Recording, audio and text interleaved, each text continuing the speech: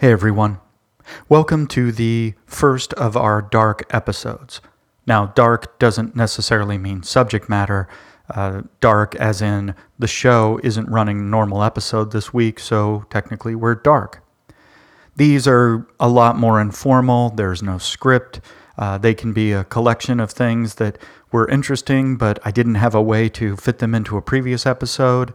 There might be some corrections that need to be talked about, mistakes I've made, Lord knows.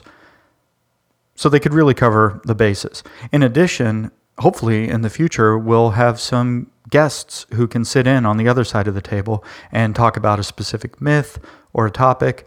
We might do book and movie and television and music discussions. Again, all centered around mythology and the subject at hand. And like I said, these are just part of the conversation, and they're a little bit more conversational and informal. Blue jeans allowed. So dim the lights, pour a drink if that's your speed, light a candle if that's the way you roll, and let's talk a little bit. Okay? All right. Let's get started.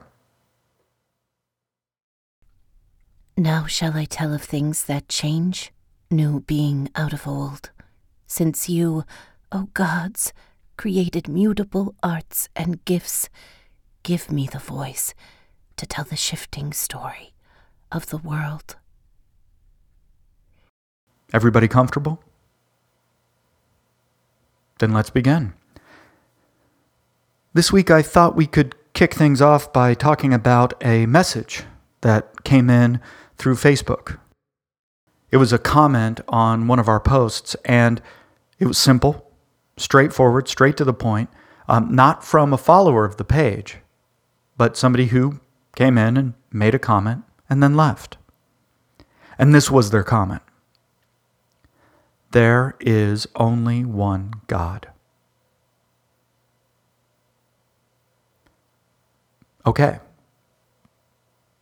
I have to admit, I had a knee-jerk reaction.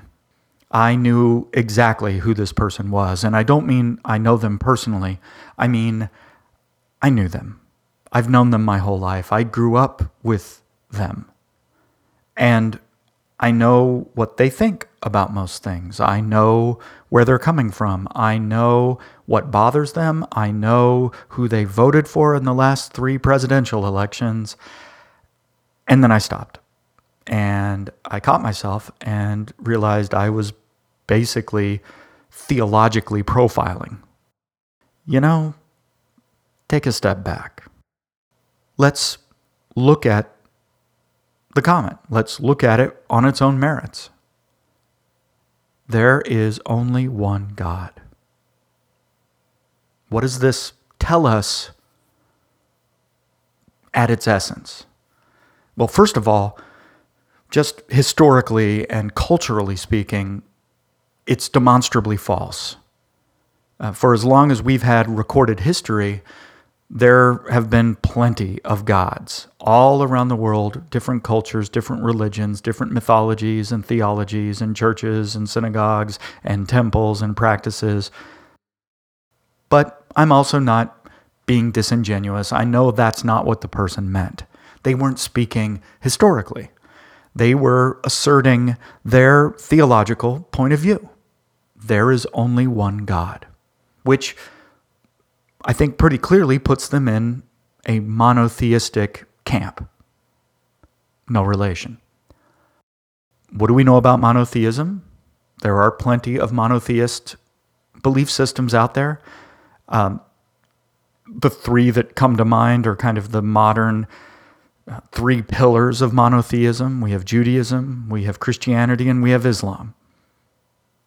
So, safe to assume probably that this person lives under one of those banners. Now, I don't know which one. I could stalk them on Facebook and try and track them down and see if I can glean from it. But it doesn't really matter.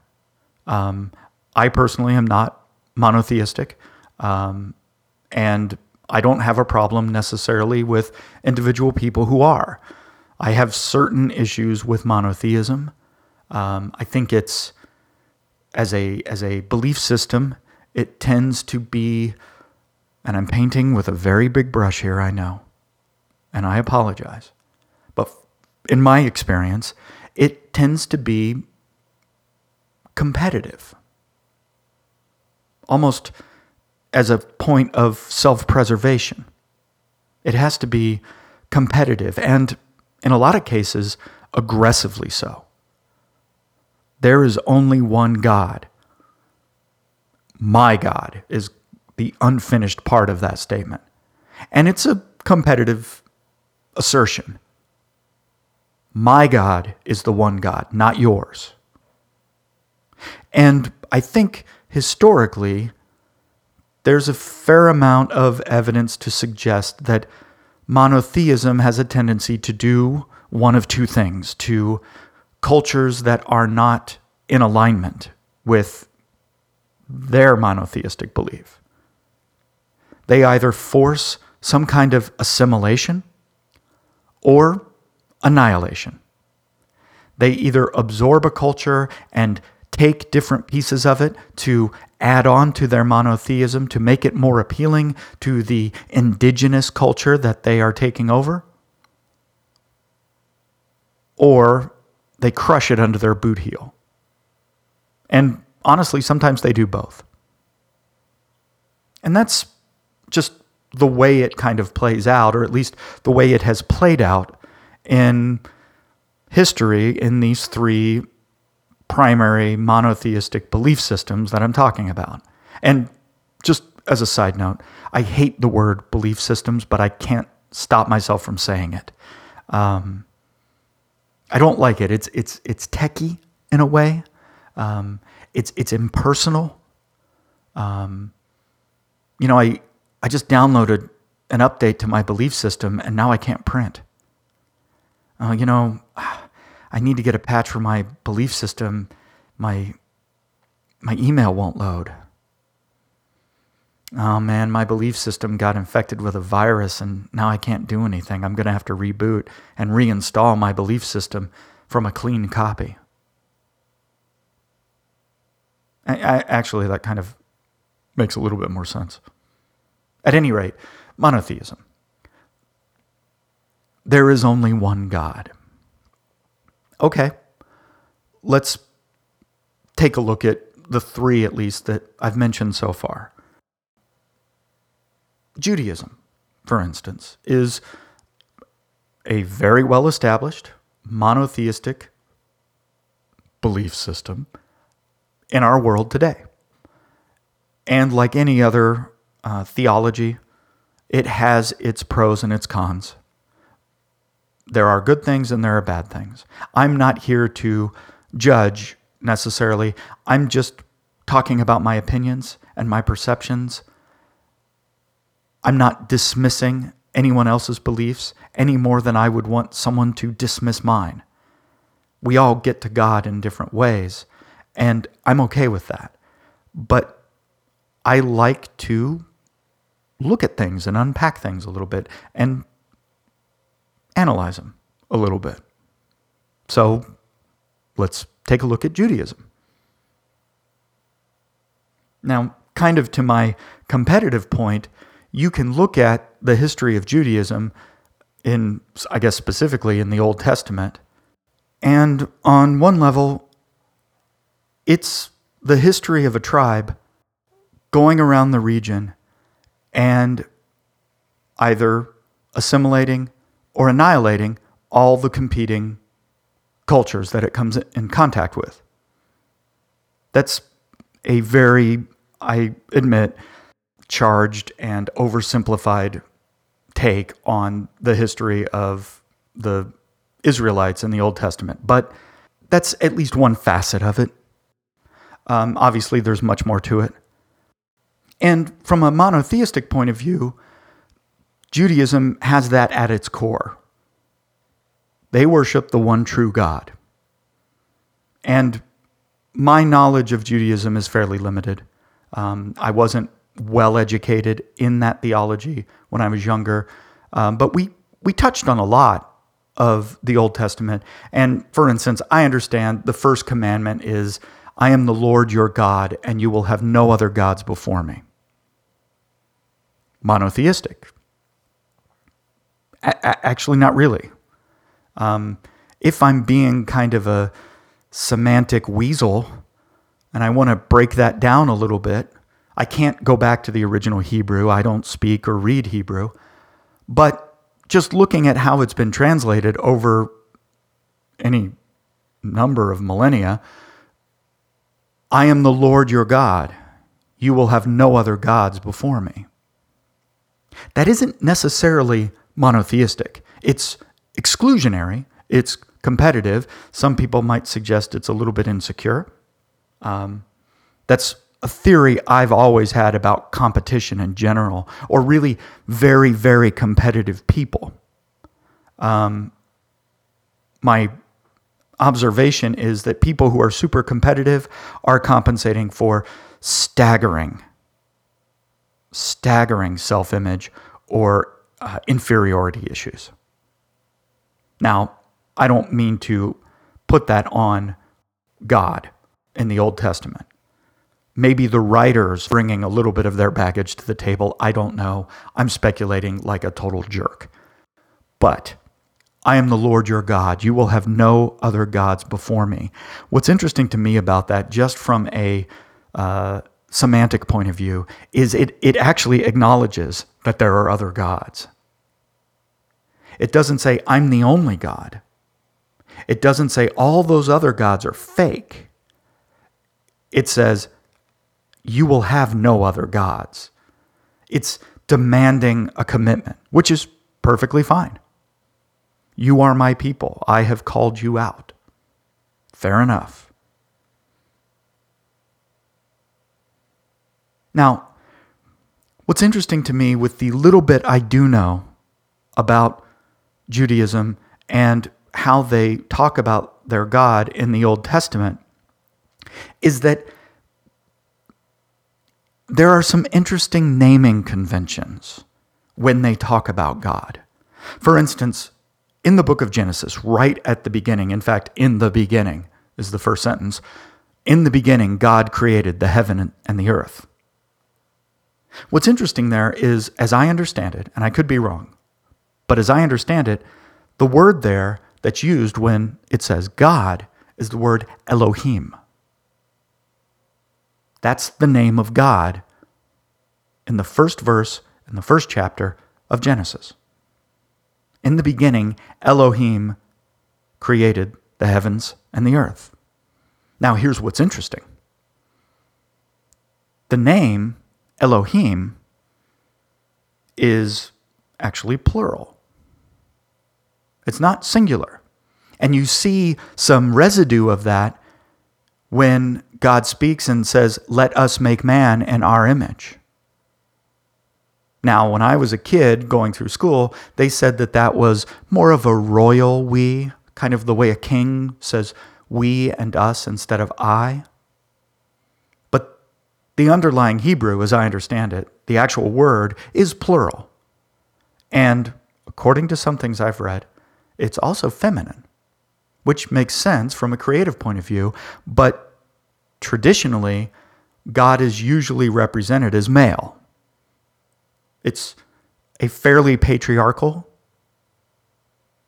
belief system, at least in its history. And the first time that they mention their God, they use a plural noun. And that's interesting.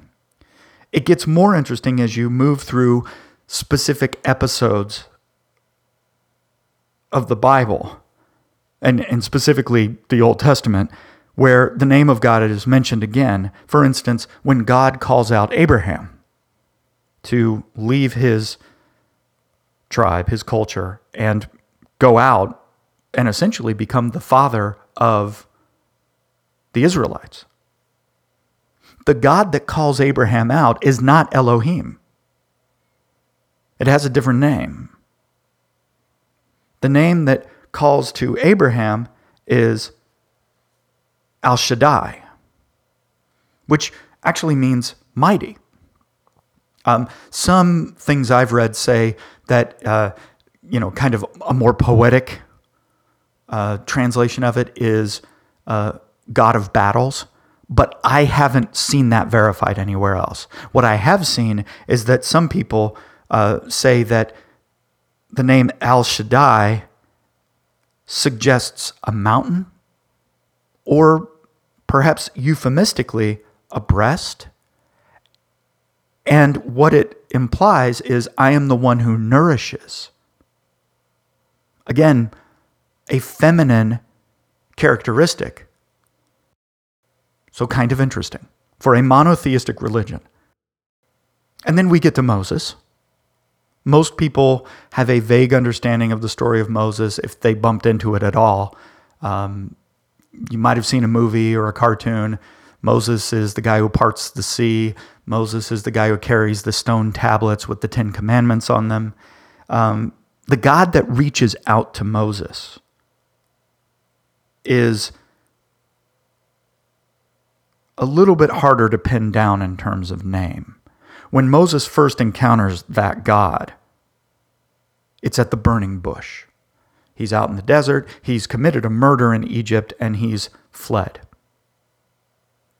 And out in the desert, in the wilderness, he sees a bush that is burning but not consumed, and a voice speaks out of the fire and basically says to Moses, you are going to lead my people out of slavery in Egypt into the promised land that I have prepared for you. Fantastic. Moses says, who are you? Who should I tell them you are? And what I've read varies a little bit based on translation, but essentially God speaks and says, I am that I am, or I am he that is, or I am self-evident. What's interesting about that is we're starting to use a couple of different names as the story of Moses progresses. We have Jehovah, and that, as I understand it, is where we get I am that I am he that is. The other name that is used to talk about God is Adonai, which is also plural, but it's a little bit more general. And really straightforward translation of it is my lords, maybe my gods. Again, monotheism. Now, I just want to take a step back and reiterate, I don't have a problem with monotheism. It's not my particular favorite flavor of mythology, but I've got no quarrel with it in the abstract. There's good and there's bad, like I said. But the usage of plurality to talk about your God when you make monotheistic claims seems a little bit of a disconnect to me. And then there's Islam, which essentially they are an offshoot of Judaism. They became a separate religion. I'm totally simplifying this, but what we end up with are these two offshoots where they share a common God, where you've got a monotheistic religion, but in Hebrew at least, the words are still plural, and these might just be figures of speech. These might just be expressions. Fine. There's plenty of that in all sorts of religions and mythologies around the world. But it's interesting to me to kind of think about this. Now, obviously, for Islam, they assert the same thing that was asserted on the show's Facebook page. There is only one God, and Muhammad is his prophet. And that's a fairly distinctive statement.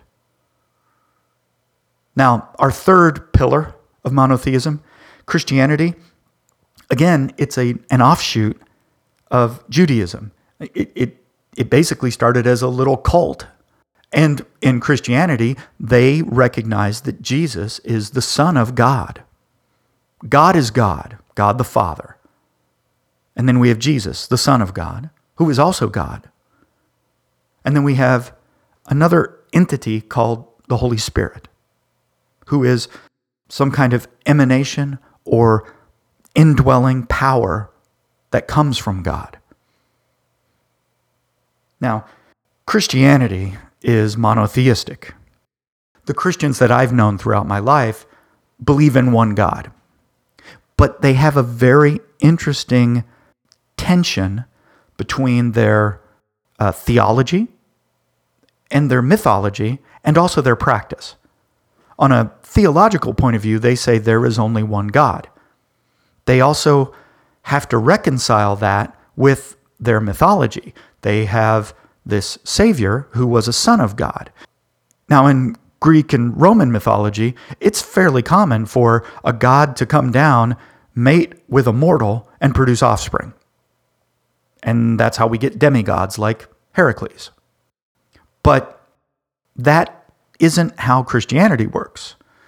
In Christian theology, Jesus is as much God as God is. But there's a strange logistical separation between them.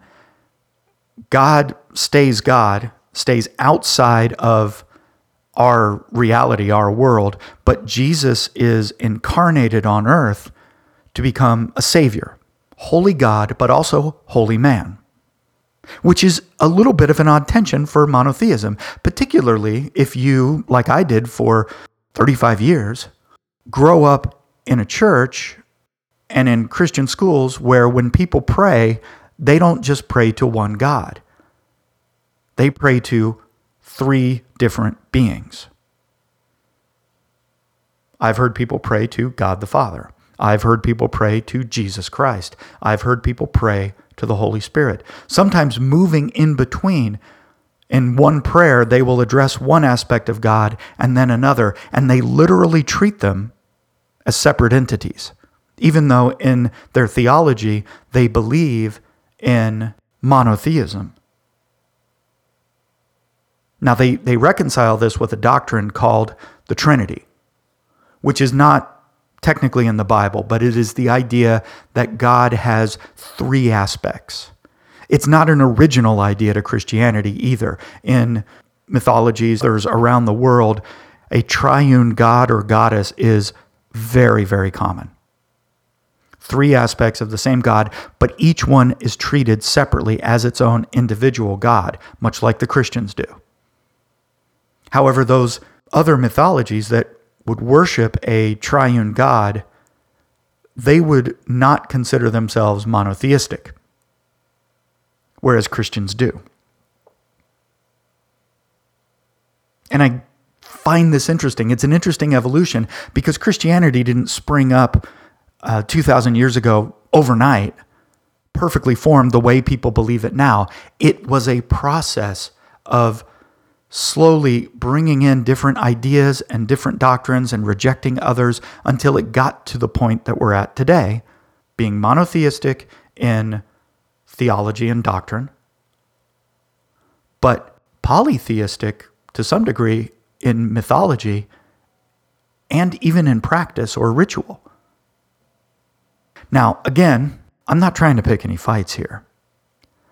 I'm not trying to convince somebody that they shouldn't believe in Christianity or Judaism or Islam.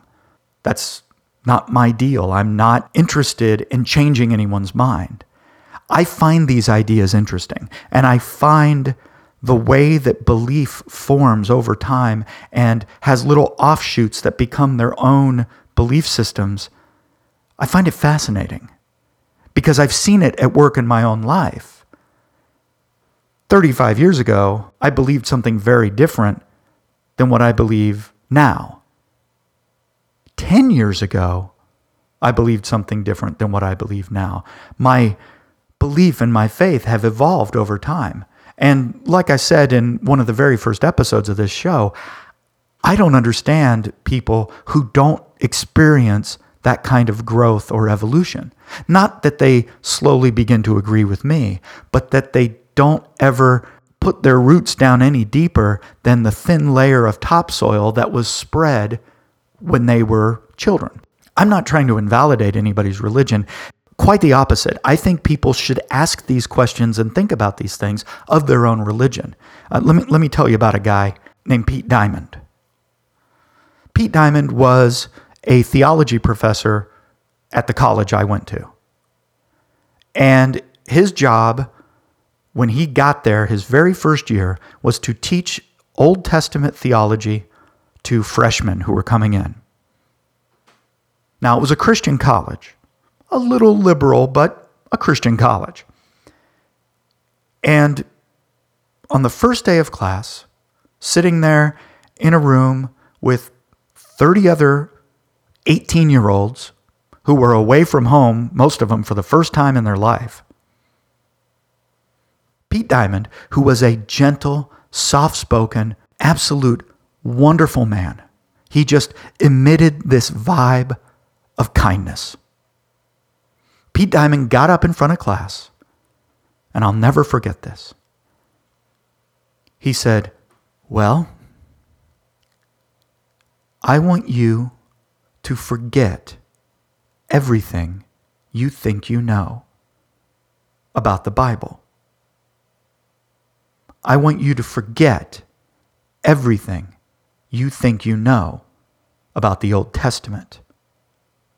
I want you to forget everything you think you believe.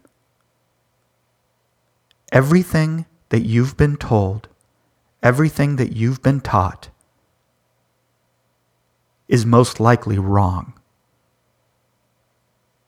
We are going to go through the Old Testament in this course and give you an understanding of what's there so that you can have a firm foundation under your feet to support your faith."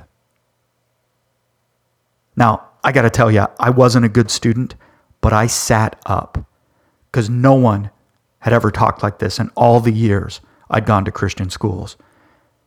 And what transpired over the semester was Dr. Diamond would come into class and he would point out interesting echoes, dare I say, ripples, of how the stories moved from one belief and culture to another.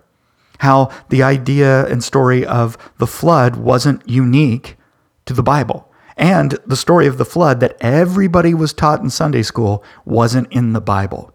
And then he looked at Adam and Eve and the story of Adam and Eve in the garden. And he looked at how that story was constructed from a literary point of view. And he suggested that maybe there really wasn't a guy named Adam and a woman named Eve and a talking snake. Maybe it was an allegory or a parable because it's written in that style in the text. And people freaked out. I can remember people saying, "But if that's not true, then I don't know what I believe anymore." Or they would say, "But if there wasn't an Adam and an Eve, how can I be a Christian and believe in the Bible?" Because they had grown up, most of them, in the church. And they'd gone to Sunday school and they'd been told the stories that they tell you in Sunday school. And they'd sat in church and they'd listened to the sermons. But nobody had ever dug into the theology and the history and what the Bible really said. And when you do that, you have to take a step back and come to terms with things like inconsistencies and stories and elements and characters that are pretty much plagiarized from other sacred texts from other religions in the region. That if you've put all of your faith into these stories that you were told as a child, when the stories turn out not to be what you thought, you don't have anywhere to go with that.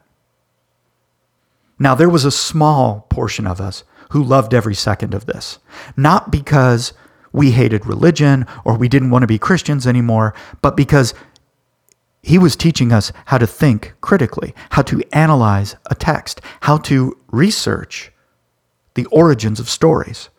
And as I'm talking right now, it occurs to me that the beginnings of this show are back 25 years or more with me sitting in that class.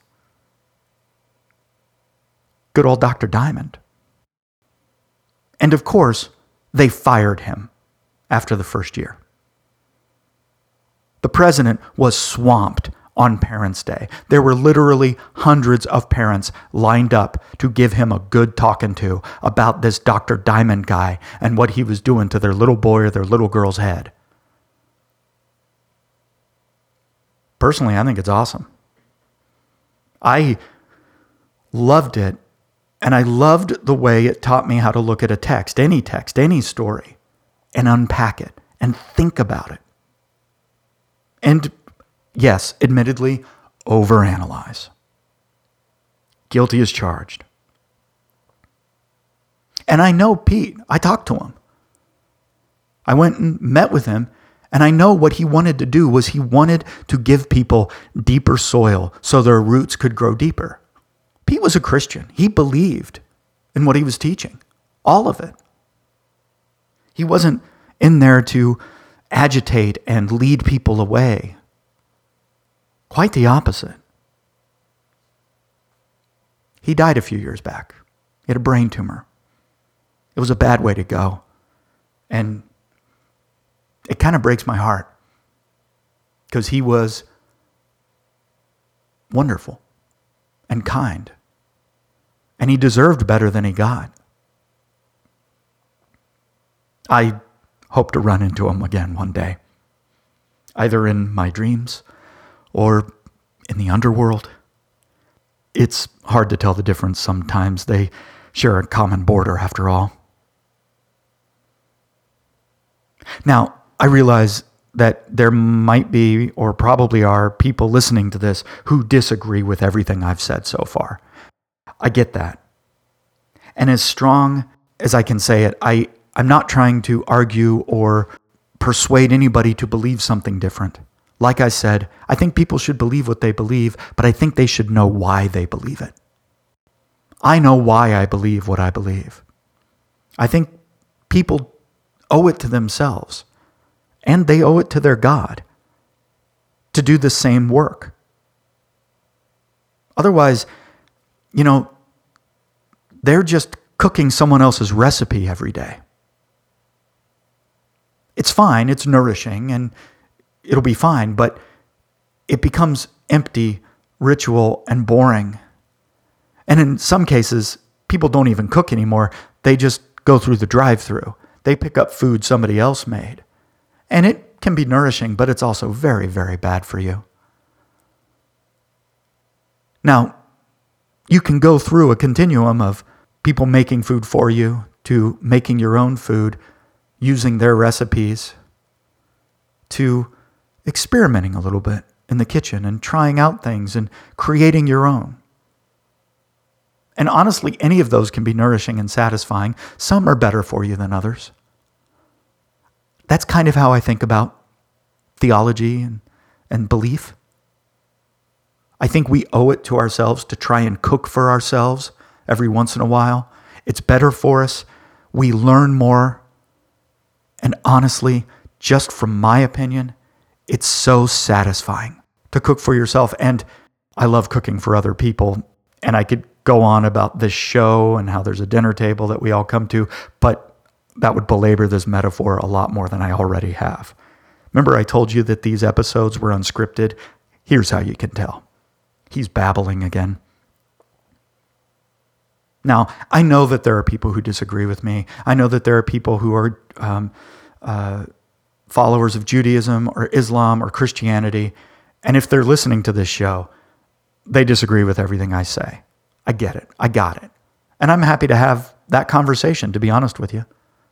I'm not looking to persuade anybody. I'm not going to be persuaded myself, but I'm interested in the conversation. And to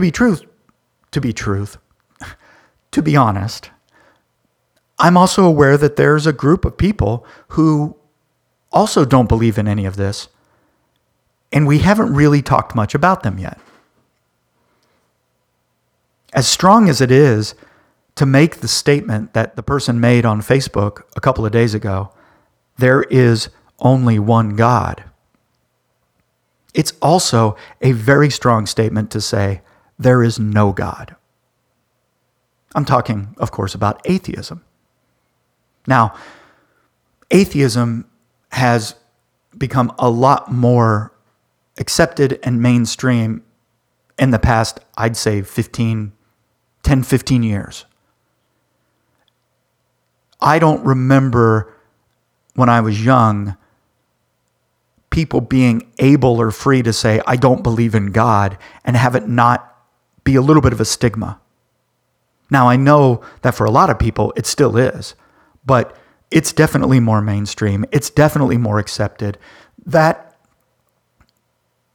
belief, that opinion, is, I think, a lot more acceptable in our modern culture. We've become a little bit more inclusive. The table is bigger. Everyone's allowed to sit and talk. And I don't have any problem with atheism any more than I do monotheism, or people believe what they believe. It's their belief, not mine. I don't take it personally. What I do take personally, though, is when somebody uses their belief to attack mine.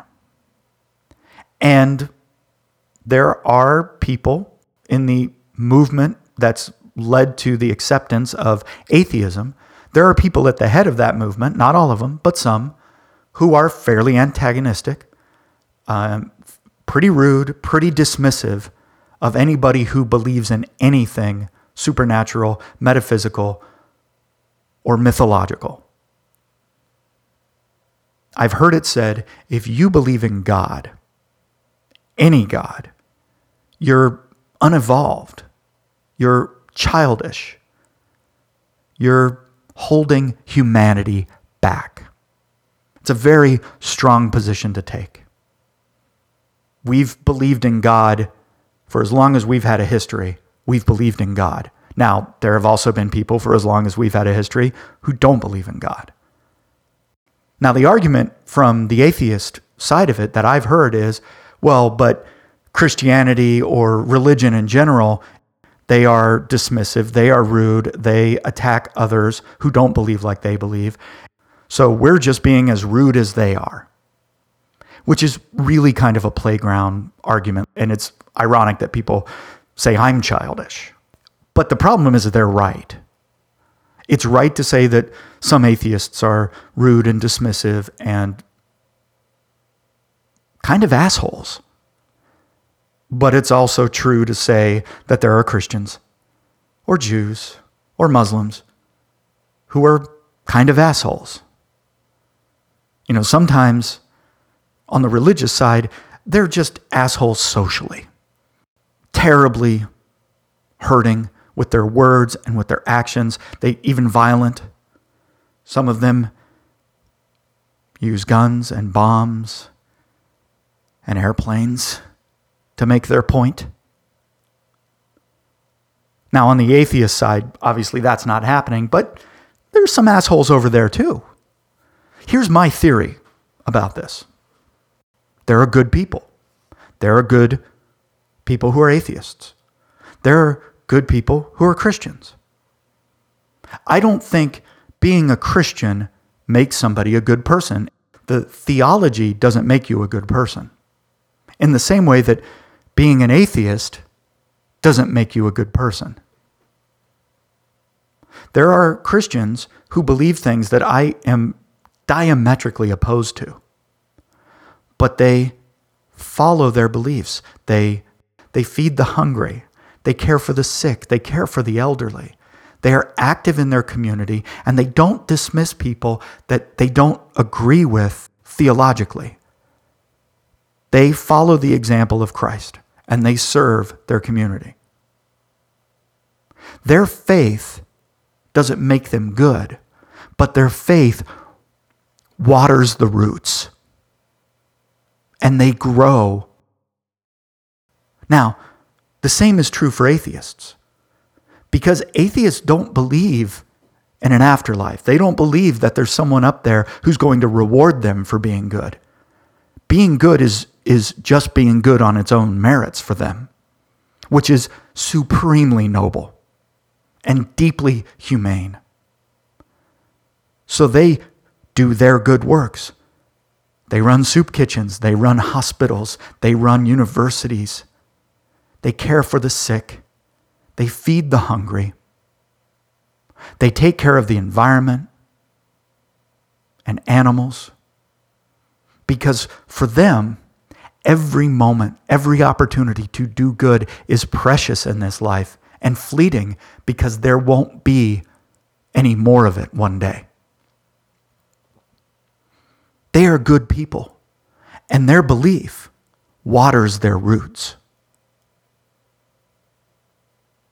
Now, on the flip side of it, there are assholes who are Christians.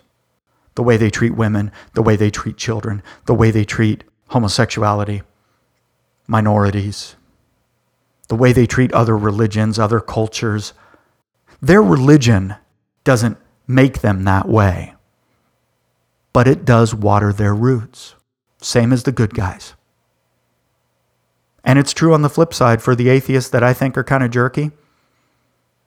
Their belief system doesn't make them a jerk. They were already a jerk. But their beliefs water their roots. I hope I'm not coming across as an asshole. Again, I'm not challenging your beliefs. And if I were you, sitting on the other side of this babbling nonsense, I would say, okay, smart guy, what do you believe? And that's a fair question, because I haven't really come out and said that in any of the episodes so far. I've talked about what I used to believe. I've talked about how my beliefs have changed. You can make some assumptions, kind of like I was doing about the person on Facebook. You can make some assumptions about what I probably believe. But the best way that I know how to explain what I believe, specifically as it relates to this discussion of God, monotheism versus polytheism versus pantheism, the best way I know how to talk about my beliefs is to tell you a story. Close your eyes. Imagine a pond. The water is crystal clear. There are dragonflies that skim over the surface, cattails at the water's edge, waving in the breeze. On the shore, frogs croak, fish swim in the cool shallows. There might even be ducks. And then along comes a kid, and he picks up a rock about the size of a grapefruit, and he heaves it into the center of the pond like a shot put. And there's an explosion, a splash. The frogs hop away, the ducks squawk and vanish. And the surface of the pond is a mass of ripples bouncing back and forth, and waves washing up and over the shore and bouncing back across to the other side. And the ripples run into each other and make new ripples. And that's kind of how I view God. For me, all of the different gods, all of the different mythologies that have spread out through our entire history are the ripples, moving back and forth, bumping into each other, interacting with each other, changing as they go. The writer Alan Moore talks about monotheism, and I don't know that I would go as far as he does, but what he has to say is interesting. I've been looking at the kind of the history of magical thinking and where it starts to go wrong. And for my money, where it starts to go wrong is monotheism. I mean, if you look at the history of magic, you've got its origins in the caves. You've got its origins in shamanism, in animism, in a belief that everything around you, every tree, every rock, every animal, was inhabited by some sort of essence, some sort of spirit that could perhaps be communicated with. You would have had some central shaman or visionary who would have been responsible for channeling ideas that were useful to survival. By the time you reach the classical civilizations, you can see that this has formalized to a degree.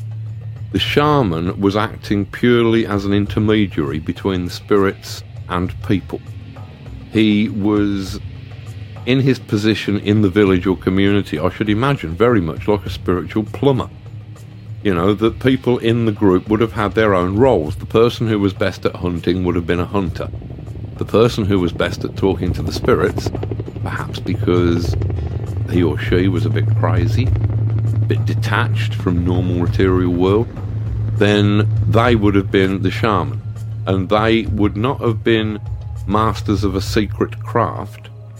They would have simply been dispensing their information throughout the community because it was believed to be helpful to the community.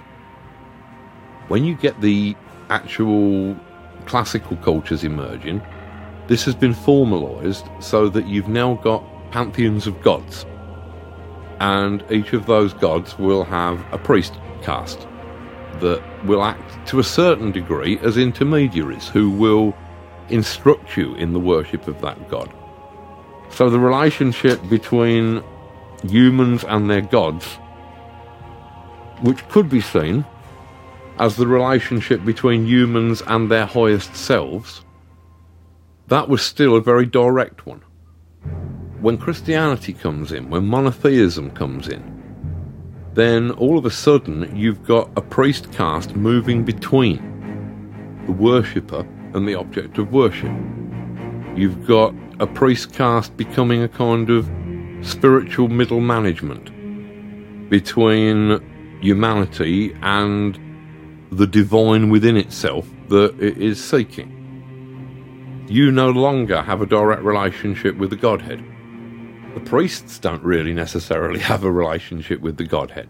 They've just got a book that tells you about some people who lived a long time ago who did have a direct relationship with the Godhead.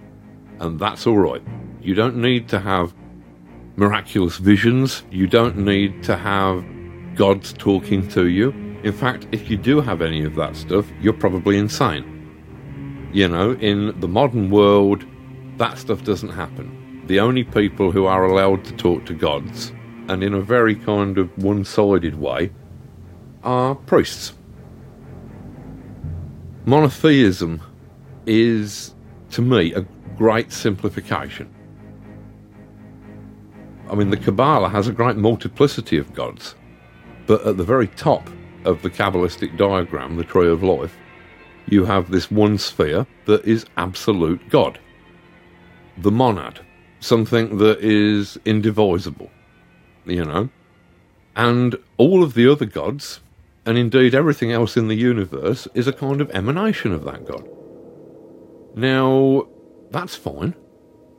But it's when you suggest that there is only that one God at this kind of unreachable height above humanity, and there is nothing in between, you're limiting and simplifying the thing. I mean, I tend to think of paganism as a kind of, as an alphabet, as a language. It's like all of the gods are letters in that language. They express nuances, shades of sort of meaning or certain subtleties of ideas. Whereas monotheism, it tends to be just one vowel, and it's just something like, ooh, it's this monkey sound. You can almost imagine the gods becoming frustrated, contemptuous, that with all this richness of spiritual concepts that are available, why reduce it to one plaintive single note that the utterer does not even understand? So that's Alan Moore. But the question is, if Alan Moore and others are right that somewhere there is the monad, then in my little allegory, where is God? When I've had this conversation with people, some of them will say, God is the little boy coming in and creating all of the ripples, all of the stories, all the emanations. Others will say that God is the rock being thrown into the pond. It's the prime mover that starts it all off, the theological Big Bang, and it's solid, Unlike the ripples, which are mutable and changing, the rock is a solid thing. Those are both perfectly acceptable answers. I believe something different in my own little allegory. I believe that God is the water. We come to the pond and we need water, and we scoop it up in our hands, and it's good. Some people come to the pond and they need water, and they've got a container. And when they scoop it up, the water takes the shape of their container. And they say, look, this is the shape of water. Their theology shapes their God. But this is the thing about water. You can dump it out and it goes back to the source. It doesn't hold the shape. And if you try to make it hold the shape, if you freeze it, you end up with a very cold and brittle God, and also one that's pretty fragile. One wrong move, one drop, one little piece of information, and the whole thing shatters. But the good news is, it melts and it goes back to the source. Now, there are some people who don't want a cold God. They want a hot God. They want a God that's going to burn others for their transgressions. And so they build a fire under their container, and they get their God as hot as they can. But there's a danger there. That God will burn anything it touches. And in time, it turns to steam, goes back to the source, and all you have is an empty container. God is God. That's what I believe. And I believe that for whatever reason, we have a tendency to try and know God at the surface level through these little ripples that we observe, these stories that we tell each other, that we carry with us. They refresh us. They soothe us. Maybe we don't need them. Maybe we are children. Okay. But like I said, I choose to believe what I believe just as much as anyone else does.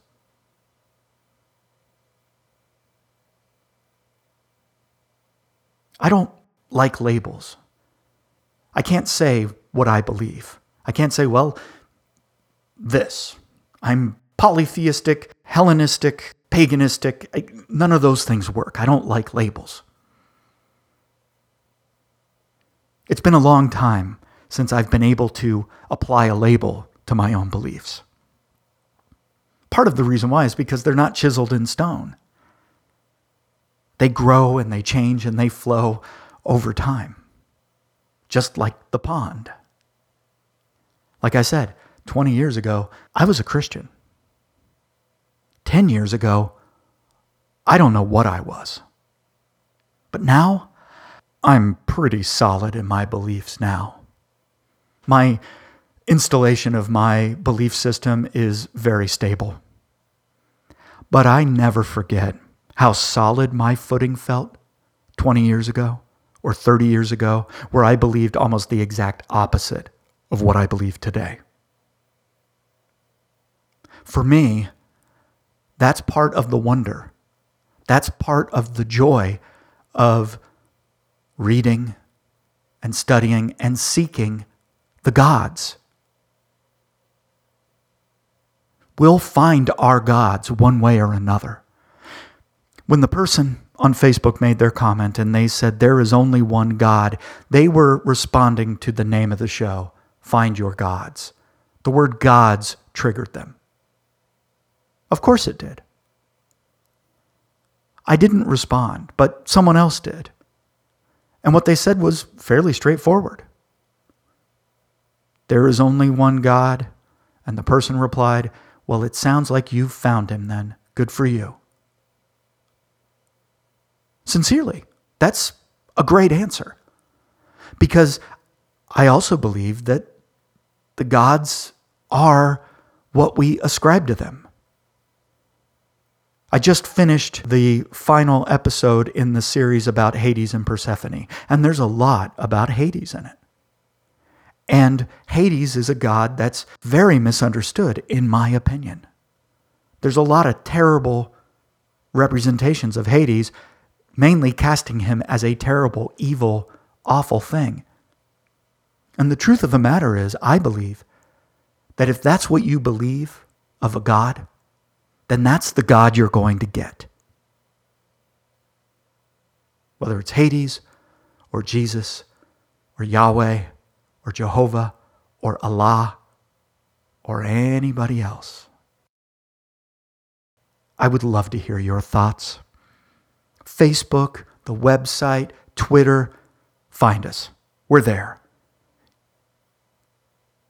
Next week, we'll be diving back into the stories of Hades and Persephone and finishing up that series. I'm looking forward to it. I hope you are too. Now, before I go, I wanted to mention one other thing. The voice at the beginning of the episode wasn't our usual intro. That's a recording that was provided by a good friend of mine, Tanya Eby. She's an outstanding writer and a world-class award-winning voiceover artist. She has over 500 audiobooks to her name. You should check her out. She just wrote and published a new book, and you can find out more about her at Tanya Eby, that's Tanya, TanyaEby.com.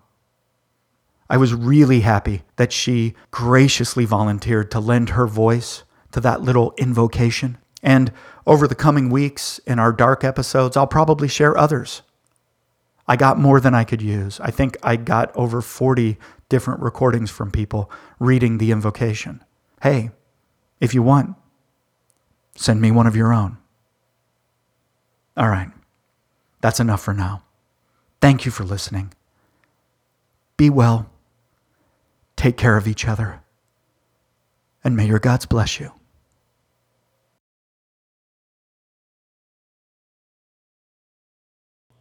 Find Your Gods is written, performed, and produced by TM Camp.